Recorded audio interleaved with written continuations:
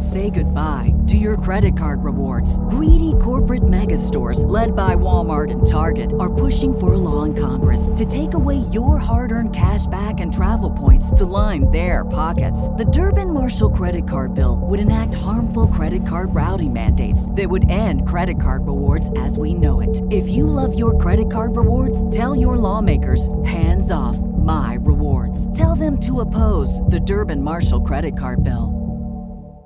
Ladies and gentlemen, on behalf of the California Angels and the city of Los Angeles, on the occasion of Her Majesty's royal visit, please welcome internationally renowned opera star Enrico Palazzo.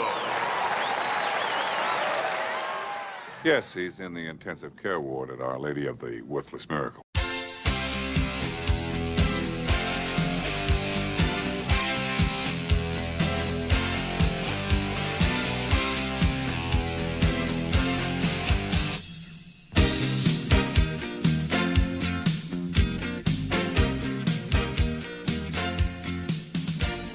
Okay, hello everybody. Welcome to the Prospects Half Hour for the Plaza Podcast.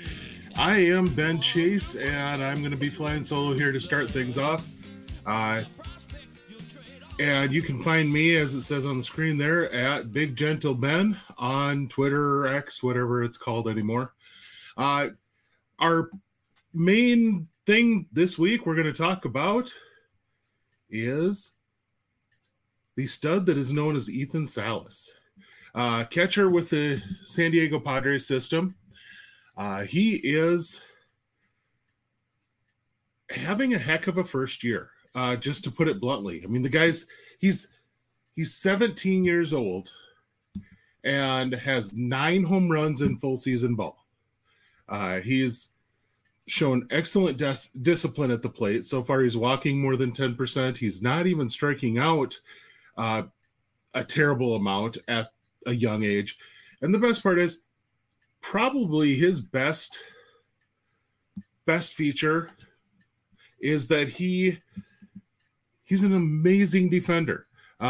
So far, the caught stealing rate has not been exactly what you would like, but he blocks very well, moves tremendously well behind the plate. I've had a chance to watch him a couple of times on video, and he's just tremendously athletic behind the plate. It's evident to watch. And frankly, you can see it in his offensive statistics, just how athletic he is. He's stolen 5 bases and has 2 triples already. So pop this up here. Oh, everyone be sad. Oh, well, you might just have to put up with me the whole time here today. So Ethan Salas, it just came out, Pipeline this week. MLB Pipeline released their updated rankings, and Ethan Salas falls into the top 5 at number 5 for a guy who is 17 years old. That's pretty ridiculous. So Salas, tremendous get. Right now, I put out in a piece this last week that I really think he is a guy who, if you are in any level of dynasty league, he should be owned. And that is pretty darn rare for a teenage catcher, whether it's draft or Latin, but especially a Latin signee catcher, to get this kind of notice. I compared, basically the best comparison I can think of is when Francisco Alvarez was coming up the Mets system. He was doing big time stuff, and that was really fun to watch. But this is so much younger. It's at a higher level, all these different things. You have to really enjoy what Ethan Salas is doing. So, let me get back here Trying to do this on my solo here. Chad mentions Cartaya had this kind of notice at first, but even then he was fringe top 100, and that is true. Hey, Mike, how the heck are you? What's up, man? I didn't want to let you fly solo, man. We gotta co-ride this thing. There we go. Well, thank you for hopping on. Yeah, dude, absolutely. Diego Cartaya is of the Dodgers, is who Chad is talking about here. And yeah, when he was a teenage prospect, he did some really fun things, and especially defensively. But the offense was never like this. That's the whole thing. This is a 17-year-old who's crushing baseballs, and he's already been promoted to high A. That's just ridiculous to consider. And so if you're, like I said, if you're in any type of dynasty league, that he should be owned at this point. And I would almost wager with Pipeline coming out, putting him in the top 5, that's going to happen. That's going to happen for your league. So, and someone else mentioned Pudge Rodriguez. I will always hate to put on a tag on any teenager of a Hall of Fame player, but let's just say those are the skills that he has. You know, Pudge was well known for the fact that he could hit 30 bombs and steal 20 bases and be one of the most elite defensive catchers in the game when he was around. That's what you're looking at as a complete ceiling here. And it's crazy how good he's been at such a young age. Oh yeah. To think that he could get better from this is absolutely insane to me. And defensively, you started to hear it in spring. You started to hear guys like Yu Darvish talk about, hey, I threw everything I had at him and he didn't flinch. And if you know Yu Darvish like slims down his pitch mix every game. He has about 8 pitches he can use, and he usually slims it down to about 4 for every game that he and the catcher work on and say, this is going to work best against this lineup. He was throwing everything at Ethan Salas, and one of the best pitchers in the league that gets all kinds of goofy movement on his pitches. And he said Salas was just a pro behind the plate, handling all that. That's nuts. Yeah. I just, that's, you know, and actually this is, Chad just mentioned this, so I had to highlight it. That's, if you're talking about a guy who has holy cow expectations as a teenager, yeah, that's really the last guy who's been this high at this age is Wander Franco. And even then, we kind of knew Wander was really a hit over everything guy. He wasn't going to be probably a 30 home run guy. He probably wasn't going to be a 20 stolen base guy. But he's going to be a guy who would hit 300 a lot and play a pretty good shortstop, all that stuff. That's the thing is, I think there's upside for the bat. I watch him swing, and he's hitting like 260, 265 right now. Salas is. I really think there's upside there. Watching his swing, he's so fast through the zone. And I just, honestly, I think he's a teenager dealing with 22 and 23-year-old men throwing him the ball, and he's adjusting to that. And that's the crazy thing is he'll have 2 or 3 every night where it just sounds different off his bat than anybody else the rest of the game. It's, you know, that's always the thing. And someone made the comment that Buck O'Neil, when he was, you know, before he had passed, he talked about how there were 3 people who had the sound off the bat that it made him turn around. First one was Josh Gibson. The next one was Hank Aaron. And then the third one that he mentioned was Bo Jackson. And, you know, there's a special sound off the bat, and you know that, holy cow, this guy is putting a charge into the ball. And that's the sound you hear a lot with Salas. So that's the guy I wanted to start off with for sure. I'm excited about him, man. I agree with you. I mean, like I said, the fact that he's so young and that he has a chance to even get better both offensively and defensively. I wonder if he plays behind the plate his entire career, though. You know, like I know he's good defensively too, but who knows if they try to transition him to maybe a corner spot like first or third or something like that to kind of save his legs. But I'm interested to hear your thoughts on that, Ben. And I will say basically the same thing I said with Francisco Alvarez is we'll see. In the next couple of years, we're going to see. I still think Alvarez eventually they're going to – if there was not a Pete Alonso in New York, I think Francisco Alvarez would already be playing some first. Right. And if they had – frankly, one of the things that I do see Alvarez likely moving some and why I thought that was a likely thing, he's – behind him in the Mets system are some really stinking good catchers. And it would not surprise me at all if you move up. I mean, Kevin Parada is a hit-first catcher. But if you get 2 hit-first catchers and they can do enough behind the plate, Mike Piazza had a really nice career being a pretty meh defender, but he hit enough to get over it. And that's been nice, too. I thought Piazza was below average as a catcher. But could hit the crap out of the ball.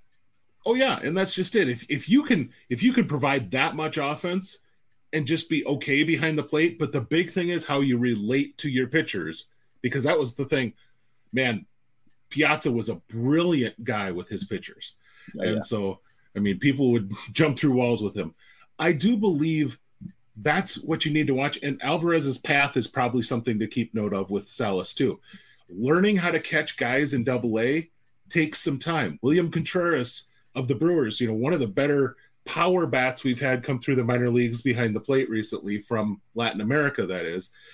He got to Double-A, and for his first about half of a year in Double-A, wasn't hitting the broadside of a barn, but he was going to every single chance he had to be in a bullpen working with a pitcher, to be anywhere he could be working on his catching skills, and that was the priority. Right. And then once he kind of got comfortable in the catching end of things, the bat just took off. And that I would say, don't be surprised if there is some of that up and down in the performance of the bat along the way, just because of the position he plays. He's a catcher. There's gonna be some of that along his development path. 100% agree with you too. And we talked about this on the main show as well, with just really any rookie or prospect that comes up is, a lot of, and I've mentioned this, and I will continue to say this until I'm blue in the face. And Ben, I'm sure you'll probably share the same thought process here, but when these guys come up that are, your Ellies, your Julio Rodriguez, your Juan Soto's, right? These guys are the anomalies. They're not people to, treat every prospect like, right? So, everybody, I think we've gotten spoiled with these guys over the years because they've been so good, so quick. And it's important to remember with these guys, when Ethan Salas gets the call, when, Cartaya gets a call, whoever we're talking about, all of these guys are going to take some time, and there's going to be learning curves, and there's going to be ups and downs. We've already seen it a lot this year, right? So even Ellie's struggling right now. So nobody is immune to it. And I think, again, when we get these type of players that come up and that are so good, so quick, everybody treats prospects like that moving forward, especially with the incentive to bring these guys up. Hey, do I have the next Juan Soto? Do I have the next Julio Rodriguez? Whatever it may be. And that's a big part of that. We saw just a couple years back, Manny Machado and Bryce Harper hit free agency at like 27 years old. Right. Big reason why is both of them were so good. Their team said, there's no reason for us to keep these guys down anymore. But that path hasn't been straight for either one of them either. They both had some up and down years as a major leaguer too. I'm thinking a guy this year who's had just an amazing first pro year, Jackson Holiday, very feasibly could be up next year. Hell, he could break camp next year with the Orioles. Yep.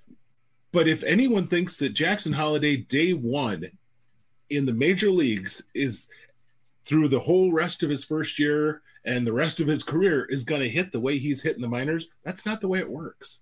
No. He's going to have ups and downs and ebbs and flows. A guy like Austin Riley came up, hit something like 10 home runs in his first 30 games in the majors, and then didn't hit 10 the rest of that year. I mean, pitchers adjusted and he was crap for the rest of that year. Yep. But he's come back and he's turned him. I mean, he's worked and he goes through slumps every year, but he works hard through them. And he's a pretty consistent. If you're a roto guy, Riley's a really good play because by the end of the year, you're going to have a decent average, 30 homers and probably 100 RBIs every single year out of your third base position. That's pretty nice to have.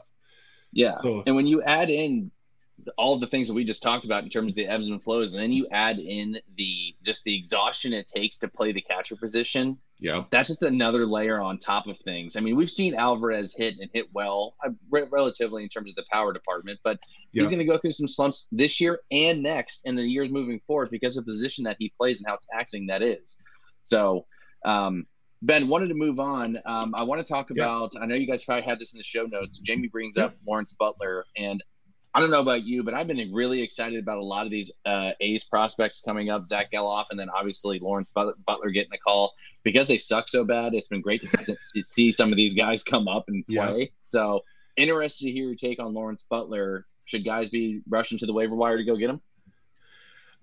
That I would probably say not so much, but it's not a knock at all on Butler. It's just that Butler's the type of guy over a course of a full season, you're going to really like having him in Roto. He's going to hit for good average. He's going to get you 15 steals. He's going to get you 15 home runs, and there's some upside for more. I do not think he's probably going to be the guy that's going to come out. And, we've had some discussions of a guy who pulls off a Rhys Hoskins or an Aristides Aquino the rest of the year. That isn't him. That is not Lawrence Butler. What I will tell you, though, he won the sportsmanship best person award or whatever they call it in the Arizona Fall League last year. And it was extremely warranted. He is about the nicest guy on the field that you could ever meet. And because of that, I would almost guarantee that his teammates are going to want him to stick around. His teammates are going to want to keep pushing him. He's going to be one of those guys that if he says, hey, coach, I'd like to steal more bases, he's going to have guys in the dugout who go, yeah, coach, send him more, because right. He's that kind of a guy. And so it's one of those where the guy who I compare that to, being a Braves guy that I know well, is Ozzie Albies. There is not very many better teammates than Ozzie Albies.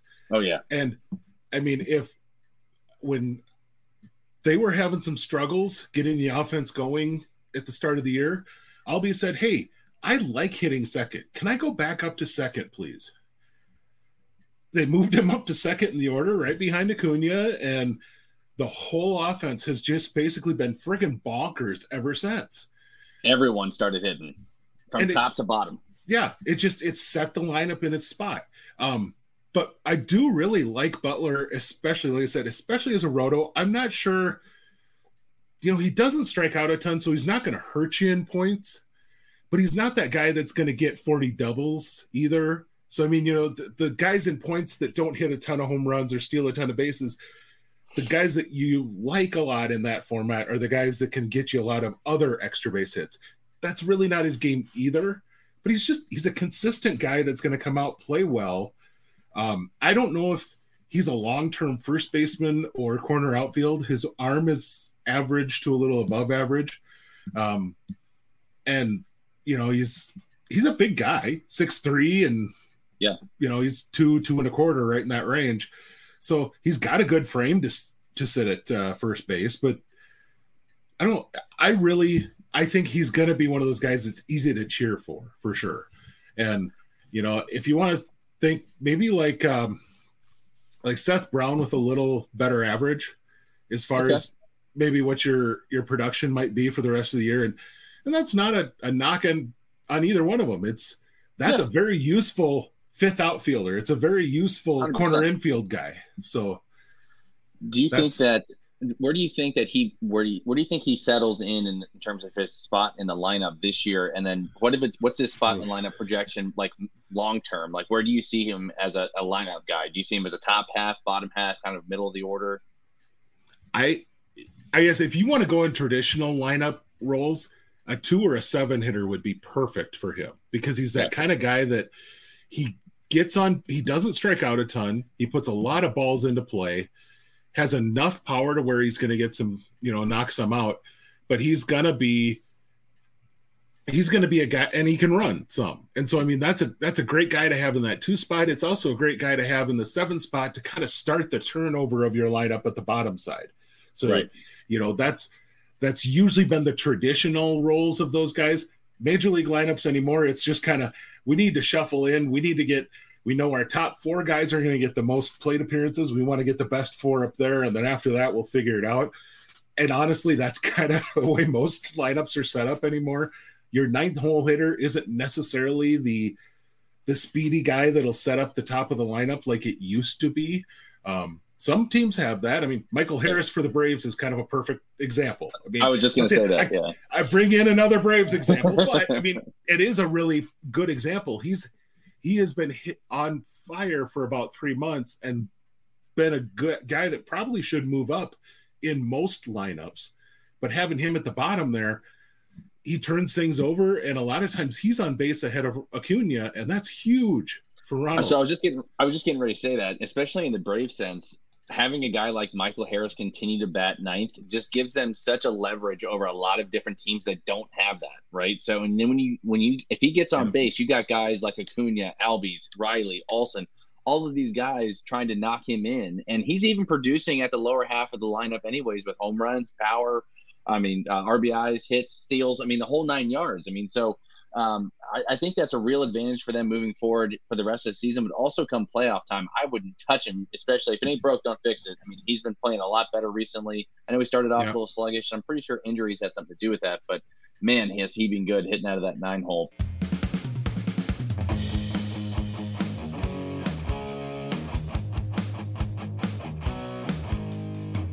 This is the Palazzo Podcast. Up next after the break, Ben reveals his top 1,000 Atlanta Braves prospects in order. Say goodbye to your credit card rewards. Greedy corporate mega stores, led by Walmart and Target, are pushing for a law in Congress to take away your hard-earned cash back and travel points to line their pockets. The Durbin-Marshall credit card bill would enact harmful credit card routing mandates that would end credit card rewards as we know it. If you love your credit card rewards, tell your lawmakers, hands off my rewards. Tell them to oppose the Durbin-Marshall credit card bill. It's good to hear that Butler's going to be in that 2-7 role, maybe in that part of the lineup. And things obviously can change, but yeah. And yes, Butler would be picked ahead of Tim Anderson for dodgeball. So, that was a question brought up. But the other thing I'll bring up regarding, as you mentioned, all of these A's prospects that are coming up. For us as fantasy owners, it screws the A's. It screws the A's because next year, I don't know that Butler was going to be a top 100 prospect, but Geloff for sure as heck was. Soderstrom sure as heck was. Mm-hmm. And these guys are all going to blow their rookie eligibility here by the end of the year. It's the same thing the Braves did with Vaughn Grissom last year, another Braves example. But, I mean, it's a guy who he's going to end up blowing his rookie eligibility, but the team saw a lot to know what they have going into next year. And Oakland is going to know going into next year what they have in these guys to some degree. It's not Mike Trout came up and gave a month and looked terrible, and suddenly people were ranked him 3rd in that year's prospect list, even though people said he was the best prospect in the game. And that's with Bryce Harper is the other guy. Well, and Matt Moore, Sad Panda, but but that was, it's not going to be that short of an audition to where we can have an overreaction theater sort of thing. It's going to be, these guys are going to get 2 solid months and to see what they are, who they are. And there's a very good chance that Oakland's running out a whole lot of guys next year that have less than a year's worth of service time, which is great for their budget. But the great part for us as fantasy owners is we're going to get a good chance to see what these guys are over the next 2 months. And so we'll know what we're drafting as we go into next year, rather than that you just don't know when a guy has a month and then he's going to come up and be a starter. You just don't really know for sure what he is. So one other guy, and this is the guy that I know Mike had originally, Govia had originally put up for the big highlight prospect on our YouTube show. So we should definitely make sure we chat about him. And that is Weston Wilson. And this is a profile that I like in baseball, But what I'll warn you of, all of you in fantasy that are jumping out to grab Weston Wilson after he's in his first 2 games, I think he's walked 3 or 4 times, and he's powered out a home run. Looked pretty darn good. I think he might have even stolen a base too. He did, yeah. But so he's looked really good in a couple of games, and I guess I haven't even looked what position they had him play in the majors. But he's been kind of all over this year. I think if I looked at was it okay? Because he is he's been playing short this year. He's absolutely not a shortstop, but they don't have a shortstop at that level in the Phillies system. And so he just kind of got it by default, because I think I looked this up earlier, the second most appearances he's had at a position is first base. So it kind of tells you the guy's played every position defensively this year. And his 2 most popular are probably your toughest defensive position, beyond catcher, that is. And then first base, your least difficult position. So kind of tells you his defensive quality. But this reminds me a lot of Davis Schneider coming up. And everyone was jumping all over that he's going to be the next big thing, yada, yada. Good comparison. It's a fun story. It really is. I love watching these guys that come up and succeed. Every now and then you get a Jared Walsh who comes up and he has 2 or 3 good years after being a late blooming prospect, or a Mike Yastrzemski. That's another one who came up when he was like 27 and still had some solid years. But typically, if a guy is still in the minors at 28, 27 years old, there's a reason. And you hate to say, they have no chance, because they do. Wilson could definitely come up, and he's got some power. He's got some speed. He could definitely offer you a little something the rest of the way if there's a spot for him. Right. And they had him in right field against the Nats. I want to say it was either last night or the night before that he dropped a routine fly ball. It was just brutal. And that was the play before that. The ball hit hit the bag on first base right in front of Bryce Harper, his little squibber.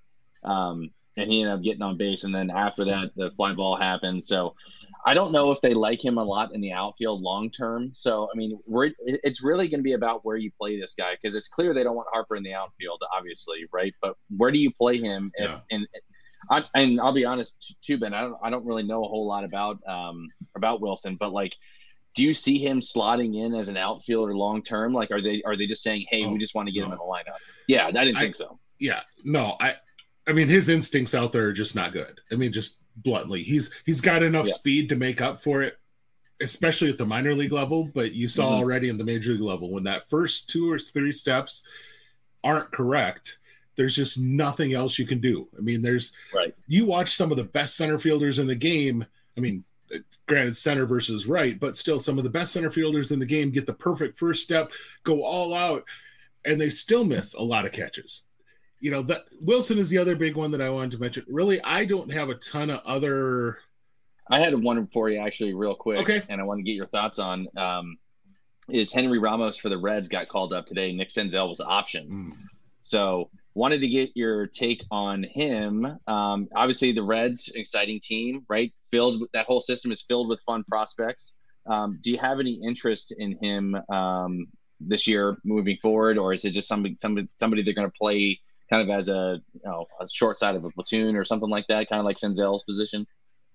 That's kind of where I'm at with it. But what I like, and Ramos, I believe, it was just, I pulled up his BRF page.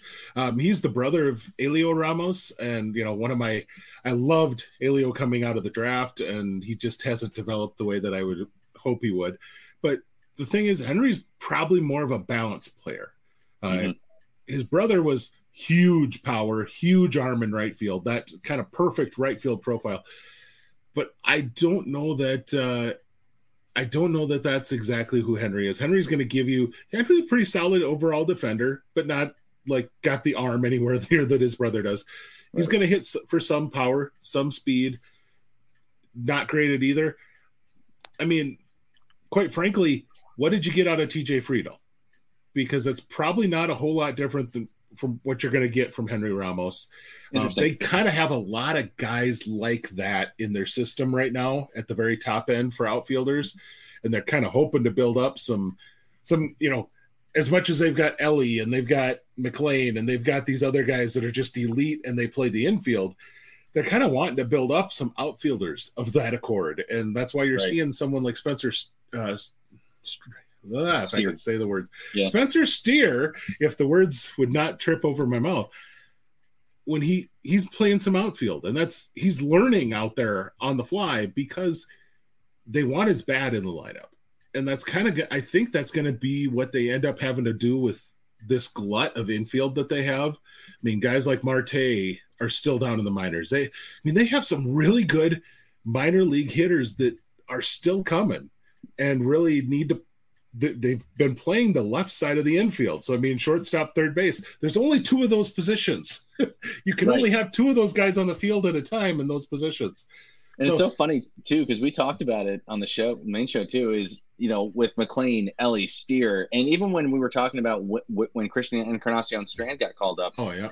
The thing with him was never talent. I mean, we all knew how good he was in the minors. There's literally just wasn't a spot for him on the roster to play. And I know he was working some time in the minors, playing in the outfield, playing some first. They could DH him. Votto was coming back. So, at the same time, I agree with you 100%. I think a lot of these guys, too, that they know they have a good infield depth. Not to mention, too, they still have Noelvi Marte sitting down in the minors. So, where does he play? I'm going to be interested to see what they do in the offseason and seeing if they may be able to move some of these guys maybe for a pitcher or something along those lines. I know that was rumored, especially with India now out. I think that helps things a little bit. But where do you see the Reds long-term moving forward with, like you had mentioned, this plethora of infield prospects? Well, I think a lot of this really rests on what they think of their own internal pitching prospects. Mm-hmm.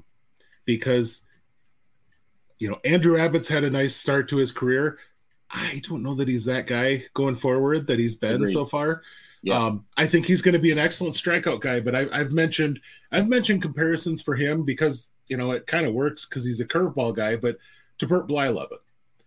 Blyleven, when he was a major league pitcher, he's still, I believe, like 6th all time in strikeouts. For those of us who grew up in the late 80s, it was Nolan Ryan, Steve Carlton, and then Bert Blyleven.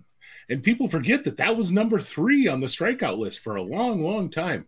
But he got a lot of strikeouts, but he also had seasons where he gave up 50 home runs, because he had a really nasty curveball, but you can only throw that curve so often, and every now and then it just doesn't break. It just doesn't snap the way that it should. And it's just a hanging changeup is really all it is. And guys just tee off on it. So I think you're probably looking more like that, which that's still a solid mid-rotation guy. So Abbott might sit into that. Anyone who's thinking might be their future ace, I don't think that's his role. But I love Rhett Lauder. I really think he is a workhorse type of guy. I compared him a lot to just his mentality and his way he goes about things to Brad Radke when he was with the Twins. Oh, interesting comparison, yeah. People, I mean, I don't think they're anything alike as far as pitchers, but I think he's the type of guy that he could be your number 1 with a stud behind him at number 2, the way that Radke was number 1 when Johan was actually the best Twins pitcher at the time. Because Radke was going to go out and he was going to give you 6 every single time. And he might give it, frankly, usually with him, if you didn't get him in the first, you weren't going to get him. And Lauder is very similar to that. If you don't get him early, he settles into a routine and he is tough to get until his arm just gets tired. And so I think that he's going to be a fun one to watch. I like Connor Phillips, but again, there's more of a mid-rotation guy there than an elite starter. They've got some nice arms that are fairly close, and they're going to be able to move them quickly through their system. The big question is going to be then, how comfortable are you with that, going heavy youth in your rotation being your plan for the next few years? Or do you want to go out and acquire a solid starter? And it's weird too, because like the Reds and the Orioles are almost very similar, and I'm an Orioles fan.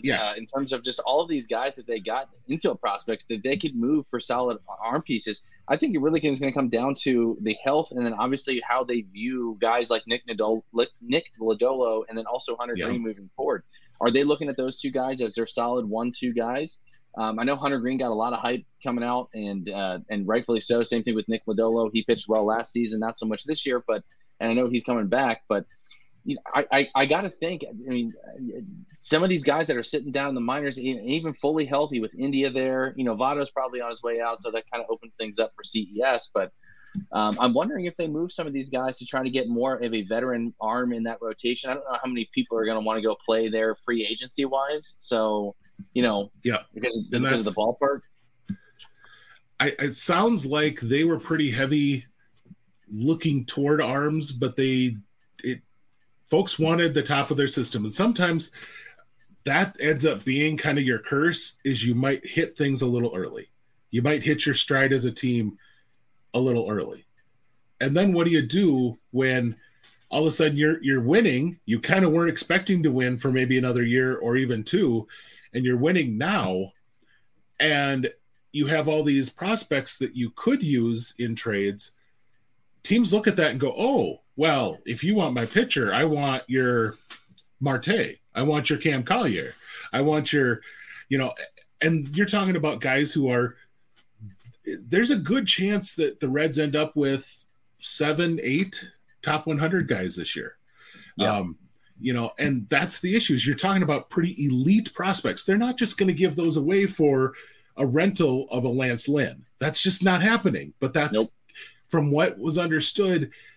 The Orioles and the Reds both were hearing that kind of a response from teams on rentals. And It makes sense. You have an abundance. Give me some of your abundance for this pitcher that you desperately want. Except that if I'm a smart GM, I'm not giving up, Noelvi Marte in order to get Lance Lynn for half a season. That just no way. I totally agree with you. Hey, Ben, I love the show, man. I love jumping on. This was cool. I'm actually glad Govier didn't show up so I could come up here and talk prospects with you. I could literally do this for hours. So, but we got to wrap up here. We're going to be hopping on the main show here coming up. For those of you guys watching, stay tuned. To be myself, Michael Govier, and Britton Allen. Make sure you guys tune into that show. Ben, want to thank you for your time, your mind. Yep. You're one of the best prospect dudes in the entire fantasy baseball space, man. So I always love listening to you talk. And if you guys have questions for Ben, want to know more about prospects, hit him up, Big Gentle Ben on Twitter, aka X, or myself, MKB Fantasy on Twitter. But for myself and Ben, thank you guys very much. Ben, any last words before we head off? Big guest next week. We have Carlos Collazo from Baseball America coming on to talk the draft. Ooh. And so Cool. We're going to have a chance to get into some draft stuff with him. And I'm really excited. And then we got another big one that isn't quite confirmed for what day, but coming up still this month. And so we're going to have some fun here in the next couple of months or a couple of weeks with our guests. So, but looking forward to Carlos next week. And so come one, come all, bring your draft questions. So sweet, man. I'm excited. I'm definitely tuning in. Thanks for your time, man. Appreciate it. Yeah. And we'll see you. Thanks for hopping on. Yeah, dude. Absolutely. All right, everybody. Peace. Peace. Power prospects is a curious thing. Make a person trade everything for a king. Wander Franco is your one true love.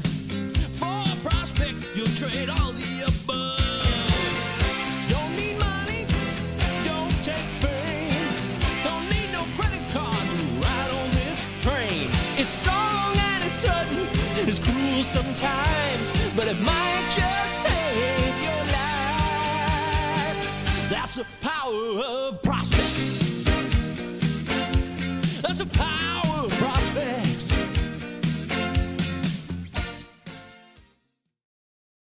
Get ahead of postage rate increases this year with Stamps.com. It's like your own personal post office. Sign up with promo code PROGRAM for a 4-week trial plus free postage and a free digital scale. No long-term commitments or contracts. That's Stamps.com, code PROGRAM. Say goodbye to your credit card rewards. Greedy corporate mega stores, led by Walmart and Target, are pushing for a law in Congress to take away your hard-earned cash back and travel points to line their pockets. The Durbin-Marshall credit card bill would enact harmful credit card routing mandates that would end credit card rewards as we know it. If you love your credit card rewards, tell your lawmakers, hands off my rewards. Tell them to oppose the Durbin-Marshall credit card bill.